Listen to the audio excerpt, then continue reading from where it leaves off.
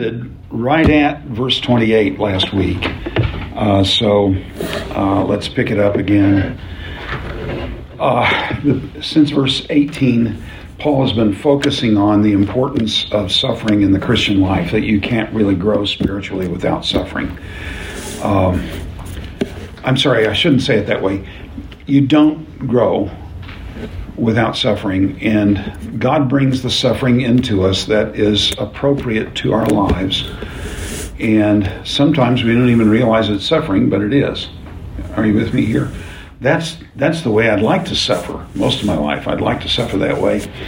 But as my favorite professor said one time, he said this woman was carrying on after the sermon where her pastor had been talking about suffering, and she said, how did she say it? I just suffer so much. And the pastor said, now, sister, you ought not to carry on like that. And she said, when the Lord sends me tribulation, he intends me to tribulate, doesn't he? And so I have the spiritual gift of tribulating. So there are lots of times in my life I can remember hard times I couldn't understand things. Many of them things I didn't even bring on myself. And why, Lord, are you doing these things? And I've lived long enough to see from most of them some result. But there are those events in your life you just puzzle about, why is this happening? Yeah. So what our text is saying is it has a purpose. I may be jumping ahead to what you're, but if one were to teach you that, yeah, could an analogy be made with John 15, with the vine and oh golly, and bearing fruit? Yeah. As I think about John 15, I think of it in different terms, mm-hmm. and so I don't know, maybe. But I hadn't thought of it in those ways, okay. And so I'm sorry, I'm behind what I need to be doing here. Romans, fish feathers, desktop.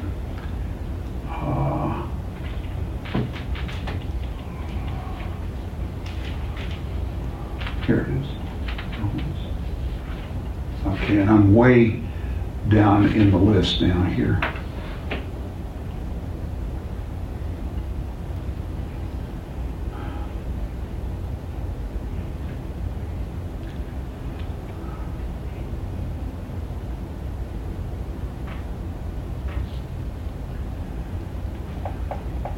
Okay, we're about there now. So in this passage that focuses on suffering, he wants us to understand that the great goal of it is sharing in the glory of God. We looked at a passage, I think, in John 17 last week where Jesus says, glorify them with the glory that you gave me before the foundation of the world. And if that's what's ahead, I can't even imagine the glory of Jesus. I can't imagine the glory of Jesus in the Transfiguration. You know, how can I imagine the glory of Jesus in the full revelation of his deity? I just can't even imagine that. But he affirms that we're going to share that in some sense. I wish we knew more about it. Perhaps I'm glad we don't. But the large issue is that we're going to be glorified, and he doesn't describe it directly, as we've said. He does it indirectly by referencing what's groaning. And as we saw in 18 and following, the earth is groaning. The creation is groaning, longing for us to be revealed as the children of God. We groan as well. And of all things, the Holy Spirit groans. So if he's groaning, longing for us to be revealed as the children of God, what is the glory that's awaiting us? It must be astonishing. In some sense, it must be something that we can't now value because we don't have a scale by which to value it. Am I making sense? But yeah, we can't comprehend it. So he says then in verse 28, we know that all things work together for good. Well, what are the all things then that work together for good? All things. Yeah, just every little thing. You prick your finger when you were a kid on a thorn bush. No, I think Sid Campbell said one time, he said, he's either sovereign or he ain't. Yeah. But the point in the context is all things is all sufferings. Are you with me here? So there is no suffering that we will undergo, whatever it is, whatever the cause, including suffering for our own sin, yes, that does not work to produce the image of Christ in us. That's astonishing. It is. Now, one of two things is in view here in terms of God's dealing with our suffering. He's running around. One option is to think about him running around trying to turn our troubles into Christ-likeness. He's oh my gosh, Terry is over there doing that. I gotta turn that to good for him. Oh gosh, I'm a little bit late. Of course, that the way I'm presenting it, that's wrong. Or the other side, the other possibility is that he's planned all these things. Is God wise? How would you define wisdom? It's a hard thing to do.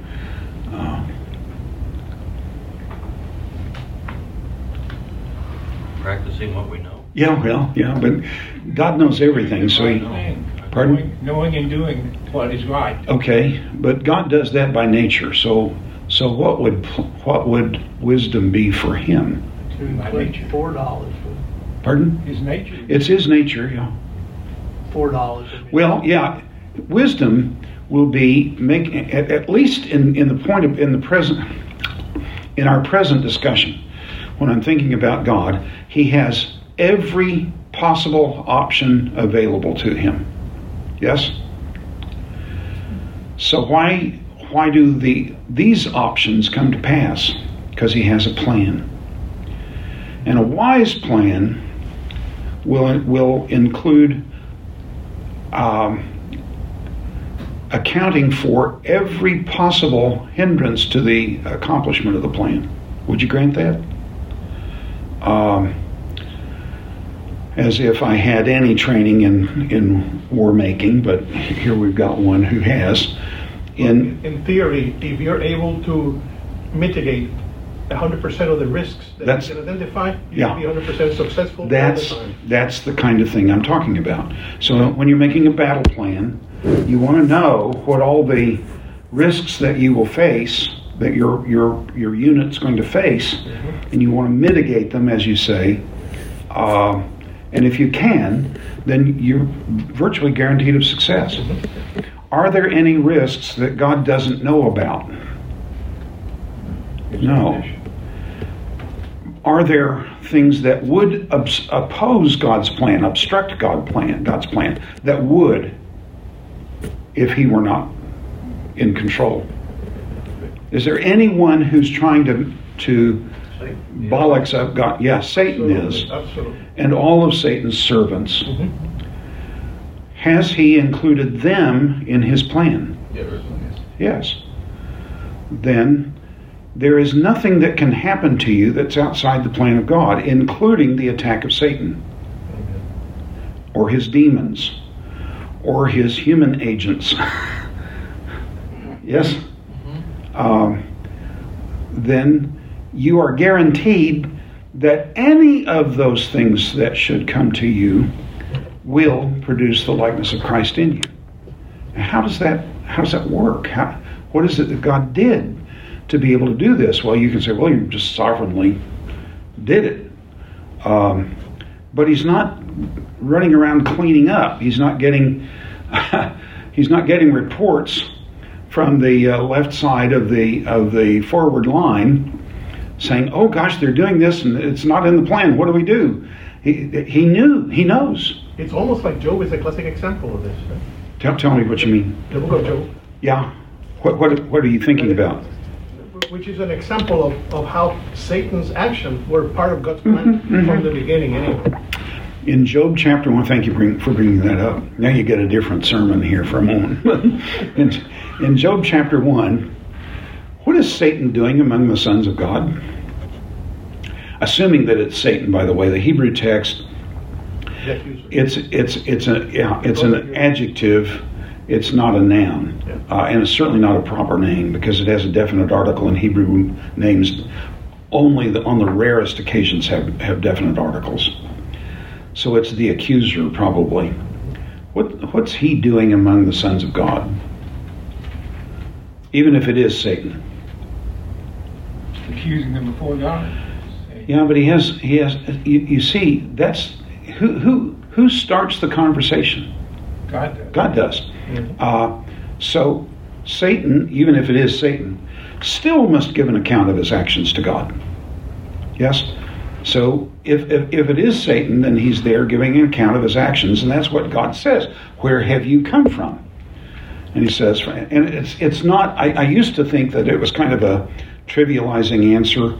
I've been doing this and that, is the way I read it for years. I finally realized, folks, in biblical narrative, and indeed in all good narrative, the author puts only in the narrative what is necessary for understanding it. So when he says from roaming to and fro on the earth and going back and forth in it, he's giving a summary without the detail because the detail is not relevant to the story. How does Job get into the conversation? God brought him up. God suggests to Satan. Yeah, well, yeah, he brings him up as a... He says, have you considered Job? Yeah, he brings him up as a matter of conversation. Does he not know what this person is thinking about Job? Of course he does. Then if he knows, why does he bring him up? Because he knows, God knows, that in the adversary, in the accuser, however you read that word, Hasatan, or Satan, he knows that in the mind of that being there is a deeper thought that must be surfaced and must be proven false. And that deeper thought is, God is not worthy of worship if he doesn't buy it. If he doesn't what? Buy the worship. B-U-Y. Purchase it. If God didn't bless Job, he wouldn't serve him. And he brings it up second time, as you know, in Leviticus, Job 2. Have you considered my servant Job? Because he's not gotten to the root of the problem. The adversary, the accuser, Satan, whatever we're to make of that name or that word, thinks there's a price that you have not allowed me to extract from Job. Remember in Job 1, you can take everything that he has, but you can't lay your hand on him. Now, the adversary says, but you haven't found his price. Afflict him, and he will curse you to your face. And God says, he's in your hand, but just don't take his life. From Job's point of view, that's not good news. In Job 3 and 4, in Job 3, I've forgotten how far it goes. In Job 3, Job says, why was my birthday even in the year? I wish it had fallen out of the calendar so that I would never have been born. And since I was born, why wasn't I still born? Or why didn't somebody kill me at birth? Then I wouldn't have to face all the sorrow.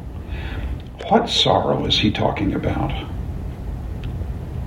The loss of family, loss of possession. Yeah. He's just been through. What he's been through in the last few weeks. 60, he's probably at least 60 in the story. He has 10 children, 7 sons and 3 daughters. The 7 sons are all old enough to be married and have their own homes, which suggests that, assuming no multiple births, then there would have to be at least 7 years after marriage, and he's probably about 30 when he married, and that puts him in the neighborhood of 40. But the youngest of all 7 sons, have to be old enough to have their own homes. So that puts him in the neighborhood of 60 when this story starts. And a few weeks of suffering like this are not worth 60 years of the blessing of God. So he's getting really close. So since nobody killed me at birth, why can't I just die now? I just want to be rid of this. This is so miserable. You follow this? Did God know that's what the adversary would do to Job? Yeah. Then why did he do it? Because he has a goal. The primary goal in the book of Job is to demonstrate that God is worthy of worship even if he doesn't bless, or worse, if he blesses consistently for years and then takes it away suddenly, he's still worthy of worship. Do you see that in the text there? Yeah.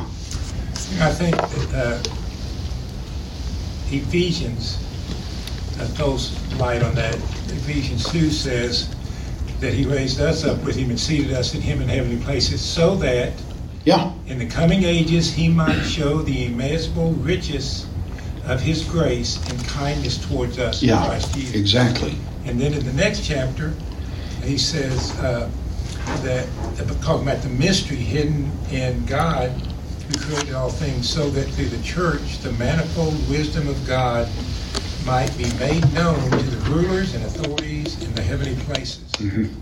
This according to his eternal purpose. Mm-hmm. It's that Satan cannot stand before God and say, it wasn't worth it, any of this. He says, no, let me show you. Yeah. Here. That's right. There's object collection. Exactly. So the point is that God has made a plan that has accounted for all contingencies that might arise, and that plan will surely be worked out because he's wise. He's infinitely wise. Chooses the best possible goals and the best possible means to achieve those goals. Would you grant that?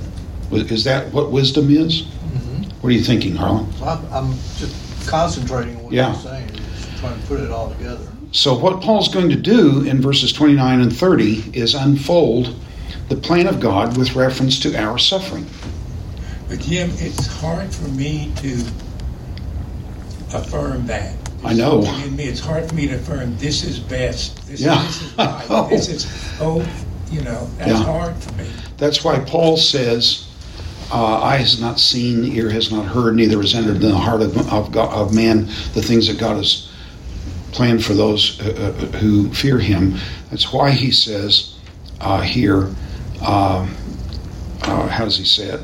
I consider that the sufferings of this present time are not worthy to be compared with the glory that shall be revealed in us. We know enough. God has given us enough to know that the glory that awaits us is such that it will be worthwhile. Did you play sports at all in high school? What'd you play? Play football. Okay. Wasn't any good. Well, summer drills, I suspect, were not your favorite thing. Why? Where'd you grow up? Fort Smith, Arkansas. Okay. It's hot. It's hot. But when you won the games, was it worth it? Well, if it's worth it in a football contest, I never played sports. I dribbled, but it was with my mouth.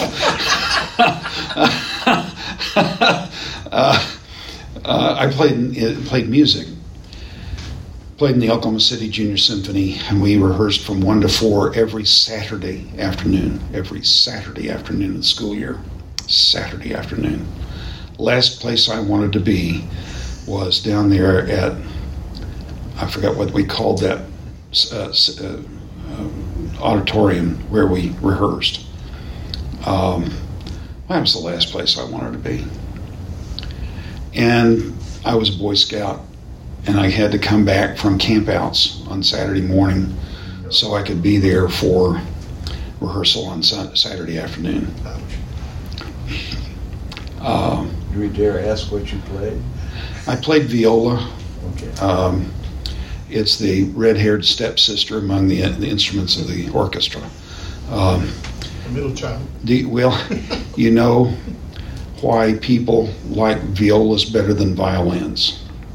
They're bigger? They burn longer.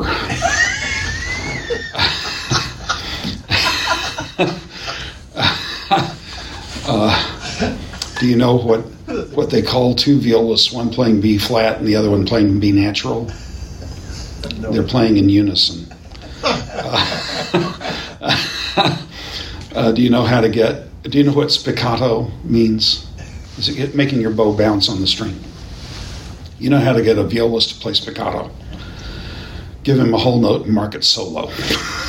He'll be so nervous that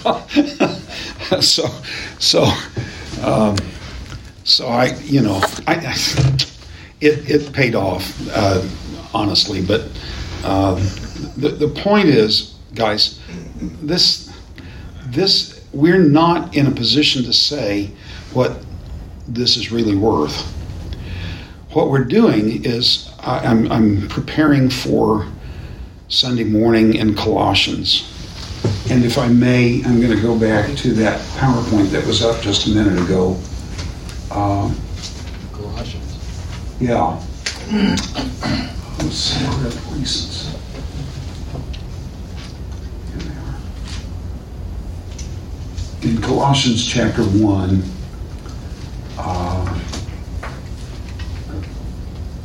Paul's prayer. Oh, that's too late. That's too early.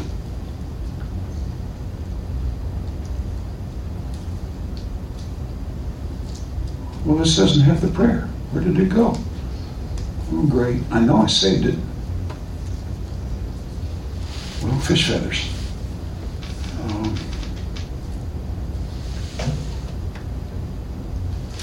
Well, I'll have to look at it later. But turn to Colossians 1. I can do it this way.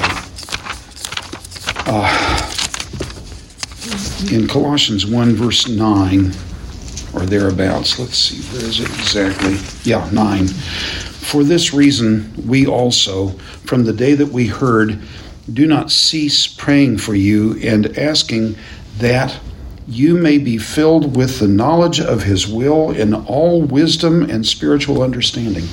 What we're doing in Bible study is trying to be filled with the knowledge of his will in all wisdom and understanding. And we are asking that, spiritual understanding. Verse 10, to walk. Do you have to walk? What do you have? So, May walk. That you may walk. That you may. Notice that you may walk. This is the result.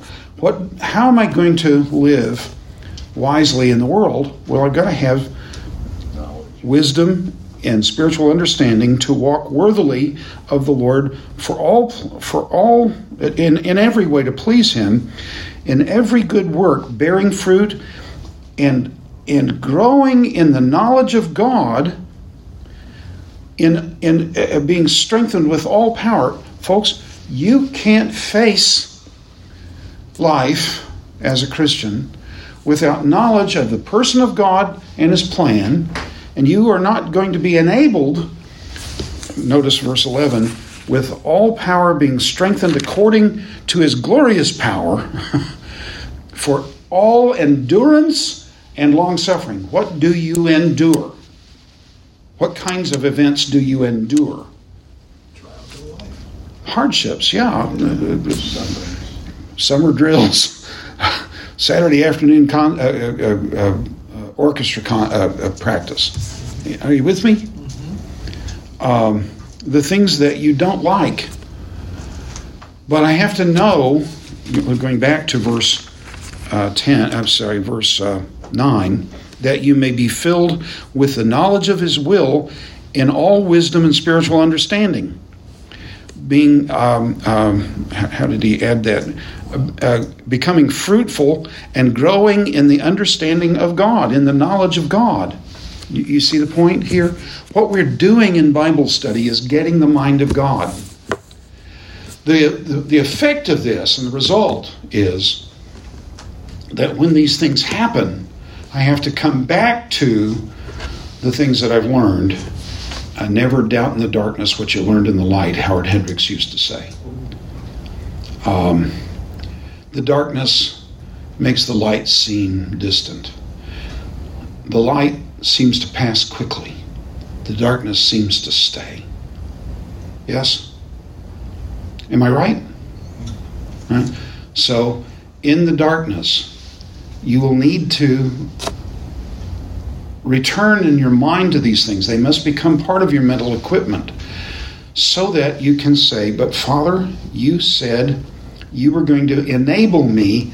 And notice how often he says this in Philippians 1 about power. 3 times in a very brief space there in verse, I think it's verse 11. I've already closed that passage in my Bible. Strengthened with all might according to his glorious power. Yeah, strengthened with all might according to his glorious power. We have all the resources we need to survive whatever God brings into our lives. In the context of Colossians, it will be certainly persecution. Maybe in ours too, and we've talked about this. I don't want to belabor that again. But how am I going to survive? Here I am. I'm less than a month from 75. Yay. I really never thought I'd live past 60.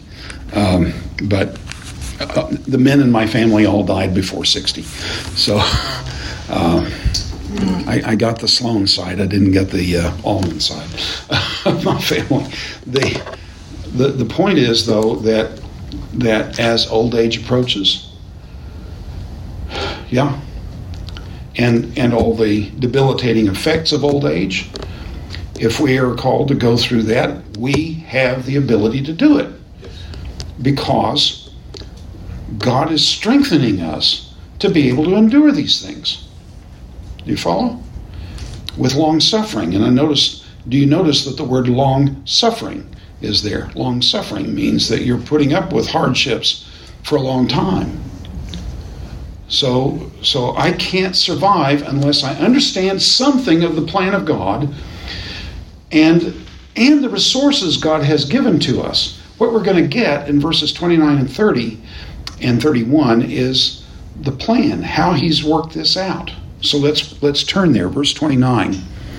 Because whom he foreknew. Yes, sir. You know, Jim, that reminds me of verse 21. We're talking about creation. It says the creation set free from its bondage to corruption. Yeah. That's what you're talking about. Uh-huh. You're going to be 75, but one of the things is our bondage to corruption, that our bodies break down. That's right. Our hair turns loose or turns white, you know, and it and creation is longing to be That's free right. of that, and we long to be free of that. So what is the glory that's awaiting us? It is so great that the whole creation is groaning for you to be revealed, that the Holy Spirit is groaning for you to be revealed as the children of God. Yeah. Then, without knowing the detail, Paul thinks that we should see this as an argument that says it's worth it.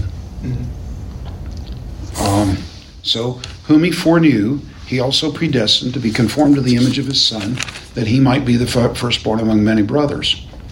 And whom he predestined, these he also called. And whom he called, these he also justified. And whom he justified, these he also glorified. So here's the plan. This is the way it's worked out. We've got problems here. Yes? So what are we going to do with these terms? 5 terms that we've got to deal with. Really, just 3.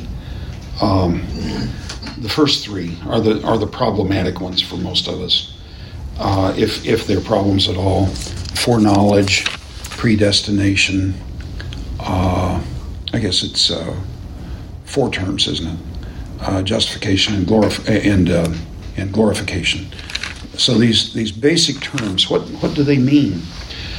People will say foreknowledge. Well, that means looking down through the corridors of time and seeing that I would believe, and so God foreknew me as a believer. But that fails. That interpretation fails. The word doesn't appear very much in the Bible at all. In the Old Testament, Greek Old Testament, it only occurs twice in Judith and once in the Wisdom of Solomon. But it turns out that the usage that we have in the New Testament is perfectly consistent with those 3 references. Let's see. Let me see which one here. In Acts 2:23, this one, by the determinate counsel and foreknowledge of God,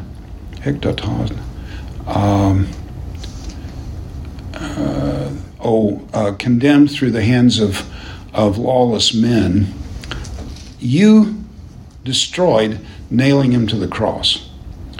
Jesus was foreknown. God looked down through the corridors of time and saw, oh, there's Jesus there. He's a good person, and people hate him. And so I see that he's going to be crucified.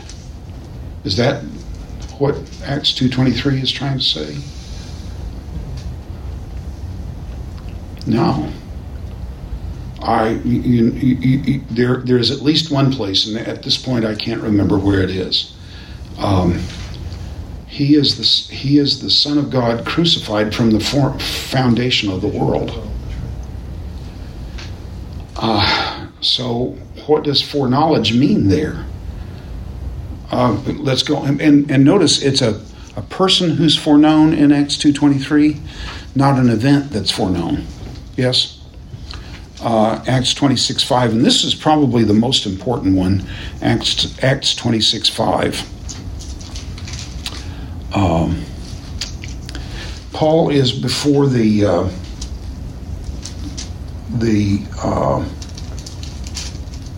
what's this the guy's name? The ruler in what is now Joppa, or what was then Joppa. No, that was this is before that. This is when the Jews are down there accusing him before the governor. Why is this? Oh yeah, yeah. What are you seeing? Okay, that's good enough. That'll work for the present. Festus? Could be Festus. It's hard for me to remember who it was. Let's see. Let's move on here. In Acts 26:5, he says to the rulers, it may be, it's when the visiting dignitary had come. To Agrippa. Agrippa, yeah. He says to them, what does your text say, verse 26:5? They knew me from the first. Yeah, this is our word, know. Did they look up into the future and saw that Paul was denying Judaism and preaching Jesus, and so that what does it mean? They knew me from the first. They watched him grow up. Yeah, well, to know a person is different from knowing a thing, isn't it? Yes, I know that 2 + 2 = 4. I know Chago. Are they identical statements? Both are true. Yeah, they're both true, but are they identical? No. In one, I know a fact. In the other, I have a relationship. Yes? Right? So he's saying that these Jewish leaders have been thoroughly acquainted with him from his very first days in Jerusalem. Romans 11:12. God has not cast off his people whom he knew beforehand. Was he just aware? Oh, that's Israel. So Gabriel comes in and says, Lord, there's a bunch of people running around in the wilderness. What is that? And God says, what are you talking about? Oh, that's Israel. Is that what it means that he knew them? What does it mean? What are you thinking about, Terry? Just kind of a silly analogy. Well, I know. The point is that we use the word know in two significantly different senses. To know a fact and to know a person, and they're not the same. In knowing a fact, you just know the fact. It's a bare thing that you know. In knowing a person, there's a relationship involved. When they were wandering around in the desert, how did he know them? Because he had known them. He had plans for them we know about specifically from the days of Abraham on. Yes? That was in 2000 BC. Their wandering around in the desert is in the 15th century BC. So it's 500 years later, 600 years later. So it wasn't that he looked down through history and saw, oh, Abraham's going to become a great people, I'm going to use them, and so he knew them before. It's that he knew them. He established a relationship with them. Does this make sense to you? God says to Jeremiah, before you were born, I knew you. Jeremiah chapter 1. What did it mean? Before you were born, I knew you. I started a relationship with you. I was planning to use you. All right. Am I making sense to you? So, foreknowledge has the same duality that knowledge has. You can be aware of facts before they occur, but not simply aware of people. See, I never say, I know Abraham Lincoln, unless I'm doing this illustration. If I say, I knew Abraham Lincoln, what would you say? I'd say you're really old. You're really a whole lot older. You're carrying your age really well. There's no chance of my knowing Abraham Lincoln. But you know who he is. That's right, and I know a lot of facts about him, but I don't know him. In English and in Greek, the word know has that same duality. And if I mix the two, then I create problems. Because Jesus is foreknown before, God knew there was going to be a Jesus before he was born. Of course he did, but the being born was part of the plan of God. Yes? So the issue is that there are people whom God has entered into a relationship before they are even born. Now the question then is, who are they? What are you thinking, brother? All of us. Never thought of that. Yeah, I know. Because we use that word know in ways, and in order to get out of some problems, we shift to a different usage. But folks, words mean what they mean in context. You can't change the context and have exactly the same meaning of a word, except in science. Then you pretty much have to have the same word all the way through. But in normal conversational speech and normal human communication, words have a range of meaning. I talked to you about the word run a few weeks ago, I think. Did I mention that to you? In the Collins English Dictionary, and I looked up the word run several months ago. You want to know how many senses the word has? How many? 86. 86? 86. Now, it may be that they violated Occam's razor here and might have made some distinctions where there really wasn't, but it's well in excess of 60 different senses. My nose runs. I run the copy machine. I run the race. I run at the mouth. That's Yes. why English is so hard. Yeah, well, all languages are that way. The point is then that I am not free to substitute any possible sense of the word run in any possible context. It has to be a sense that fits the context.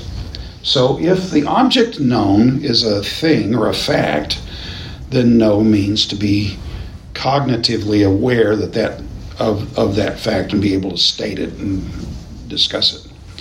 But if the object that is known is a person, then we're affirming a relationship.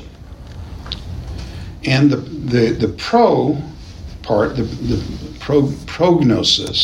prognosis is a good medical word, but prognosis is the affirmation of what is going to come before it happens. Yes, it's knowledge beforehand, but it's a knowledge of a fact, not of a person. But here it's prognosis of a person. So, at some time in the past, God determined to establish, all we can say because God doesn't have time, it's before creation. Name me some believers in the Old Testament. Enoch. Good, that's real early. Abel? Good, yeah. Before Abel was born, God set his affection. He determined to have a relationship with a group of people that Abel was part of. I would argue that Adam and Eve may well be in that bunch too. In the book of Genesis, naming is usually an act of faith in light of the providential work of God on your behalf. So people who trust God name things and people. So Adam names Eve on the basis of the promise of God. She will be the mother of all living. See, so he's responding to the promise of God and names her, and she is. That's exactly who she is. The point then is, folks, at some time in the past, prior to the birth of Abel, God set his affections on a group of people who would be like Abel, people of faith who would worship God in a pleasing way. Does that make sense to you? What are you thinking, Martha? I'm just listening. Yeah, I understand.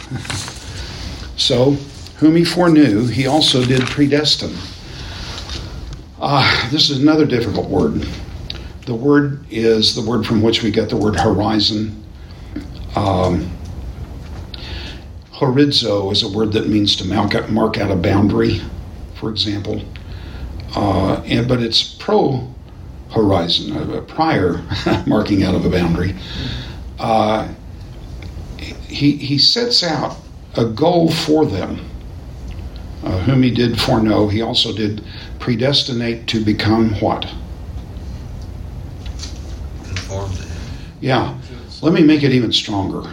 Do you know the word morphe in Greek? In Colossians, what is that? Where is that?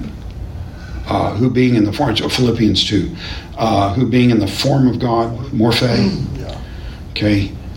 He's marked these people out for a destiny. And that destiny is to have the same morphe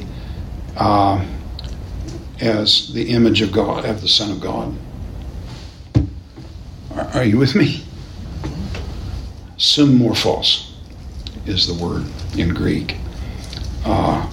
So he's planned for us to be, I say us, he's planned for these people to become like Christ. What are the means he uses to accomplish that? In a fallen world, it's suffering. So that he might, the goal here is that Jesus might be the firstborn among many brothers. Yes? So we got to be like him in order to achieve God's purposes for Jesus, whom he foreknew. Yes? And whom he predestined, he also called. There are 5 word terms. No. Yeah, 5 terms. Whom he predestined, he also called. Now we're moving into human experience. Turn to 2 Thessalonians chapter 2, verse 12. This is Paul's prayer for the Thessalonians at this point. It's actually 13. We ought to give thanks to God always for you, brothers beloved by the Lord, because God has chosen you to be a first fruit for salvation by... What's the means of choosing them as a first fruit for salvation? Sanctification. Yeah. And? Through sanctification, by the Spirit and belief in the truth. Yeah. So these people are going to be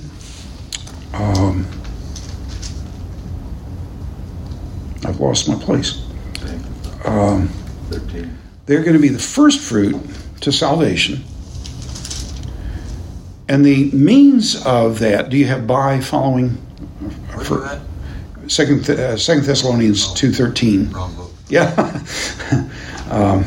Salvation, do you have by? I have through. Through? Okay. Sanctification in New King James. Sanctification of the Spirit. So non-believers are being sanctified. Notice that faith follows the sanctification. Yes? We're chosen by the sanctification of the Spirit.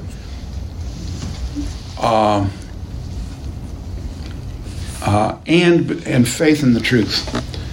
There's one preposition for the two nouns there. So by or through. So where does faith come from? Hearing. Huh? Yeah, that's what we always say. Where is it that we're able to even believe? How is it? What happens to us that unbelievers suddenly become believers? Through the Spirit. The light of the gospel. The Holy Spirit. Philippians 1:29.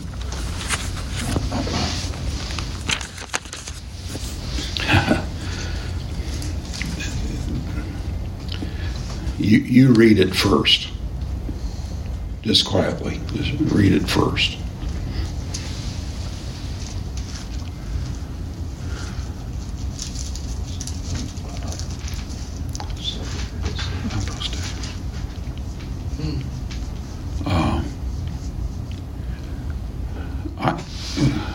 And 2. No wonder it doesn't read right. Philippians 1:29. What does it say?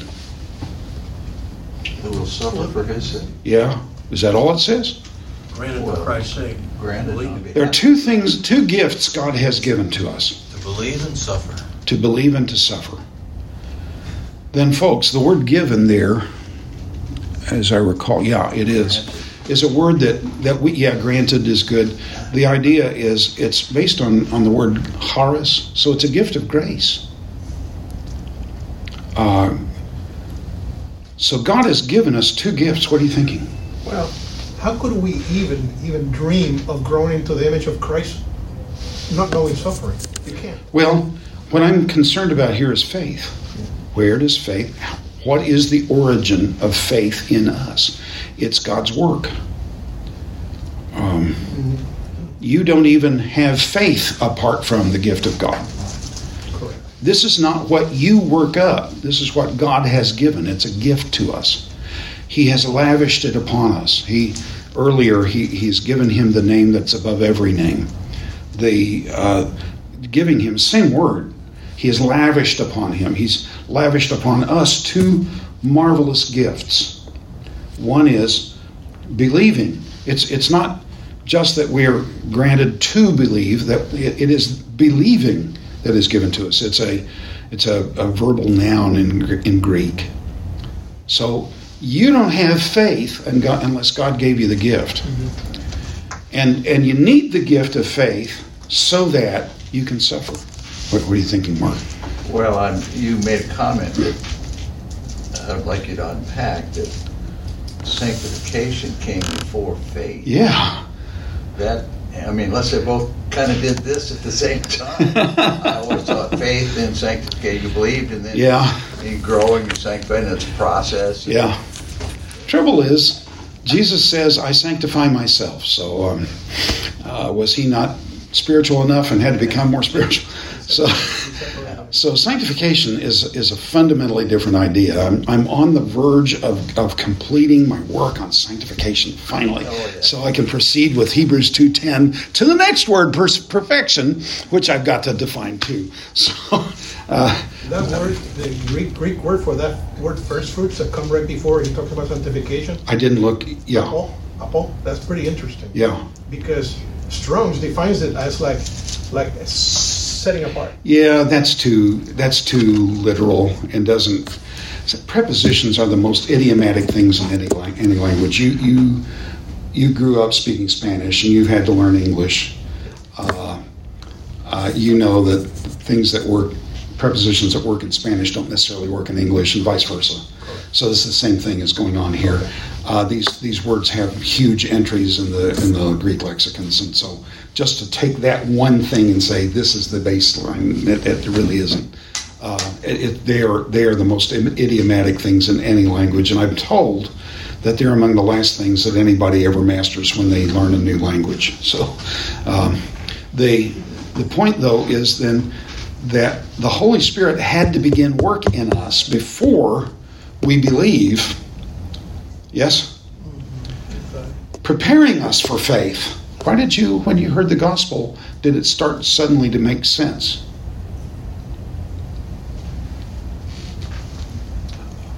You were not a believer necessarily, but suddenly it started making. I've never heard him say it that way before. It makes sense for the first time in my life. Am I reflecting your experience? It's because the Holy Spirit's working in you to take away the blinding effects of sin, so that your heart you can understand what God is doing and the significance of what Jesus has done. So the faith then is the next step. So he works in you to prepare you for even hearing the gospel before you are a believer, and then he gives you the gift of faith so that you may believe. And then go, Jim? Yes. Is this tied to Romans 12:3, where it talks about God has given each man a measure of faith? I don't think so. We'll get there eventually. It may be next January, but we'll get there eventually. Faith is given to us by God. Yeah. And it's always interesting to me that among the spiritual gift, the fruit of the Spirit, and it may be right. I looked at it again today just to see it, but the last of the fruit is faithfulness. But in Greek it's simply pistis, and faithfulness is a legitimate translation of that word. Is that probably is the sense that it has in Ephesians 5, but I wonder if it's not also faith. So verse 30, those for whom he marked out a destiny, he has called, and those he called, he also justified, and those that he justified, he also glorified. How many of the glorified were justified? Now you've heard this before. All of them. How many of the justified were called? How many of the called were predestined? How many of the predestined were foreknown? Before the days of Abel. Okay, so God has a plan that begins in eternity past and it extends to eternity future. He has a plan for you that began in eternity past, extends to eternity future. And he's working out his plan, knowing all the contingencies, all the possible threats that you will undergo. And he has worked out a plan such that you will survive them and you will come to glorification. Otherwise, Jesus will not be the firstborn among many brothers. Are you with me here? If it were left to us, we'd never get there. This is perfect for these people are about to face the church in Rome. Yeah. They were about to be turned. Yeah, very soon. Human torches. That's right.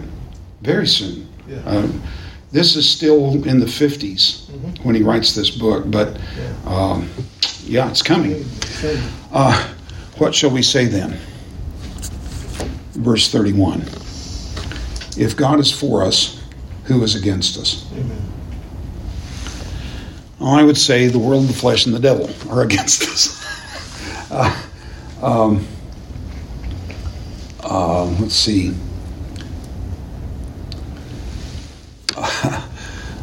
Yeah, but they're not. Because the world, the flesh, and the devil can do their best, and all that will happen is that we will be conformed to Christ. All that can happen. All that can happen. Well, but you see, quite a bit. My point is, the only outcome, none of their plans can succeed. That's my point. See, of all the plans that they have, the only thing that can happen is that we will become like Christ. Jesus will get the glory. If God is for us, who's against us? He who gave his own son, he who did not spare his own son, but gave him up for us all, how will he not also give us all things? Lavish upon us. That's that same word give here, from charis in Greek to grace. He will lavish upon us all things. Folks, we mentioned this earlier in chapter 8. We are joint heirs with Christ. We don't inherit a percentage of the inheritance. We inherit the whole estate with Jesus.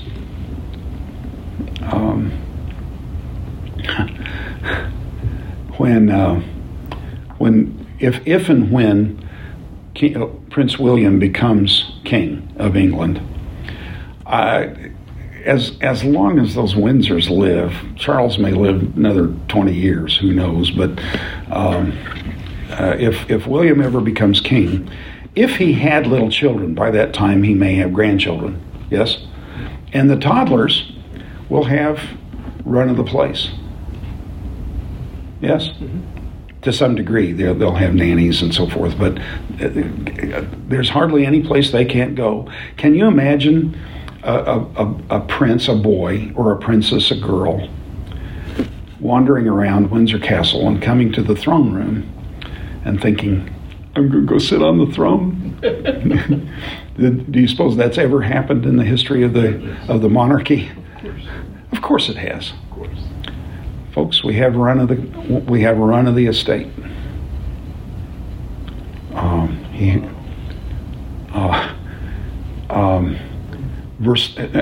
So who's going to bring a charge against us?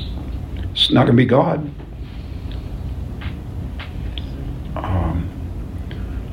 God's the one who's already declared us righteous.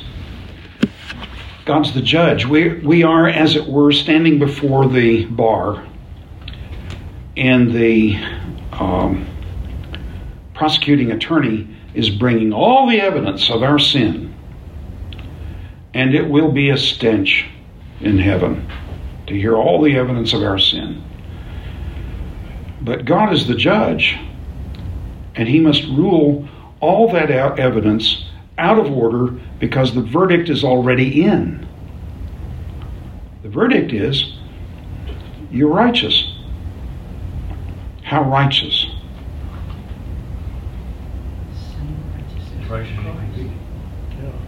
That we might receive the righteousness of Christ in him. Be the righteousness of Christ in him. Right.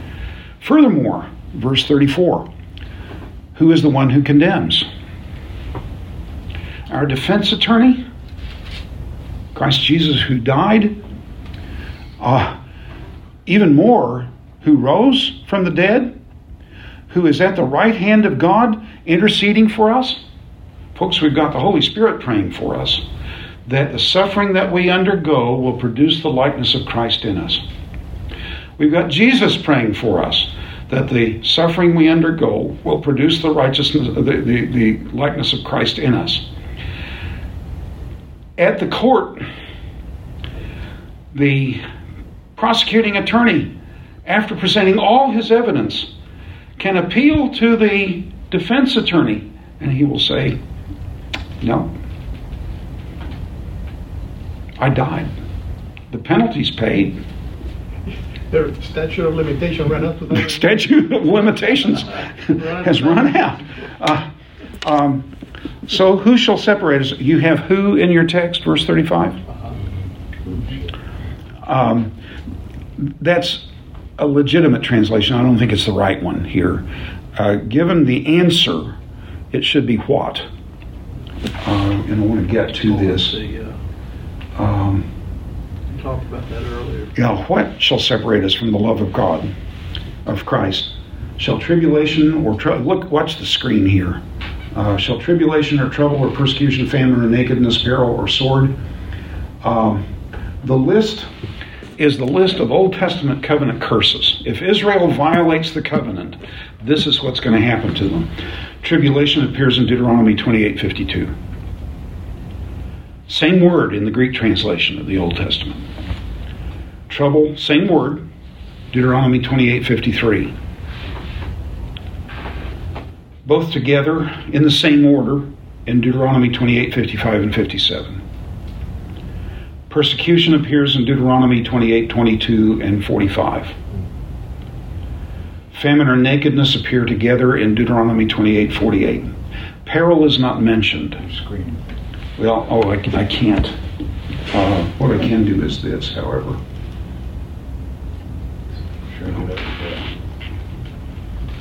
I'm sorry. Somehow I lost control of the thing. Is that better? Yeah. All right. The term peril doesn't occur. What has happened here? Oy vey. Here. Peril is not mentioned in the text. Let me make a quick change, and it won't take an instant to do it. Here. It is not mentioned in the covenant curses, but we may see it as a general summary of all. I mean, if you read Deuteronomy 28, it's trouble, danger is everywhere. And finally, sword is mentioned in Leviticus 26, 36, and 37.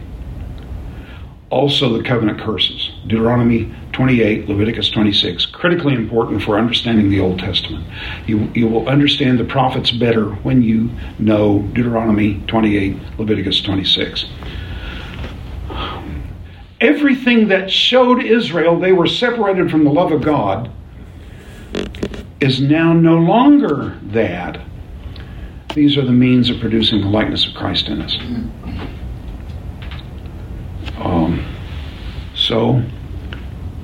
What shall separate us from the love of Christ? Shall tribulation or distress or persecution or famine or nakedness or danger or sword?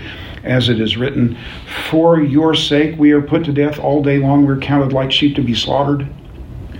But in all these things, King James says, we are more than conquerors through him who loved us. Why? How? Because we have the Holy Spirit who's enabling us to live by faith. He's enabled our faith from its beginning, from our faith's beginning, and he will not stop. My task then is to get to know God, the power of God, so that I may trust him in the midst of times when I think I can't face this any longer. I can't make it another day. I mentioned, I think last week, a video about Johnny Erickson saying, I wake up in the morning and I think the pain is so bad, I don't see how I can face it for another day. But Father, you say that I am able to, or that rather that by your grace I am able to do this. So I'm going to take it one more day and trust you and trust your promise. That's all we got, the promises of God, but that's all we need. So what we must learn from all of this is, folks, we are destined for trouble. But the trouble has an outcome we cannot now understand, but he's given us enough information to be able to say, I must either trust His plan, or I must trust my pain. If I trust my pain, all I can do is suffer. If I trust His plan, then He will give me the strength to endure it. You're going to endure it one way or the other. So why not endure it trusting the promises of your God? So, well, it's time to stop. I'm sorry we didn't finish chapter 8, but we'll finish it quickly in 2 weeks. So let's pray. Father, you've called us by faith, and you've called us to live by faith. The only thing that we can do is trust you, because there's so much that happens in our lives we cannot understand. There are the things that we would choose and feel cheated when we don't get them. We feel grief because they don't come to pass. But you have ordained our lives and so ordered them that we will become like Jesus. I'm thankful that you know our weakness. If you didn't understand our weakness, I would despair. But you know our weakness, Father, so when we can't remember any one of your promises in the midst of hardship, give us the grace to know that you remember your promises, and we can trust that. Father, hard times are ahead for all of us, and in any number of different ways, and you model them just for us to make us just like Christ in just the way we need to be, so that He will be most honored.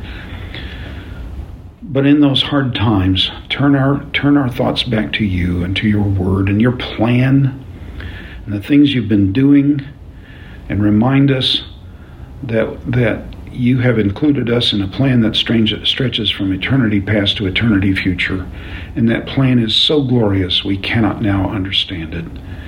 So give us hope in the midst of our dread, anxiety, pain.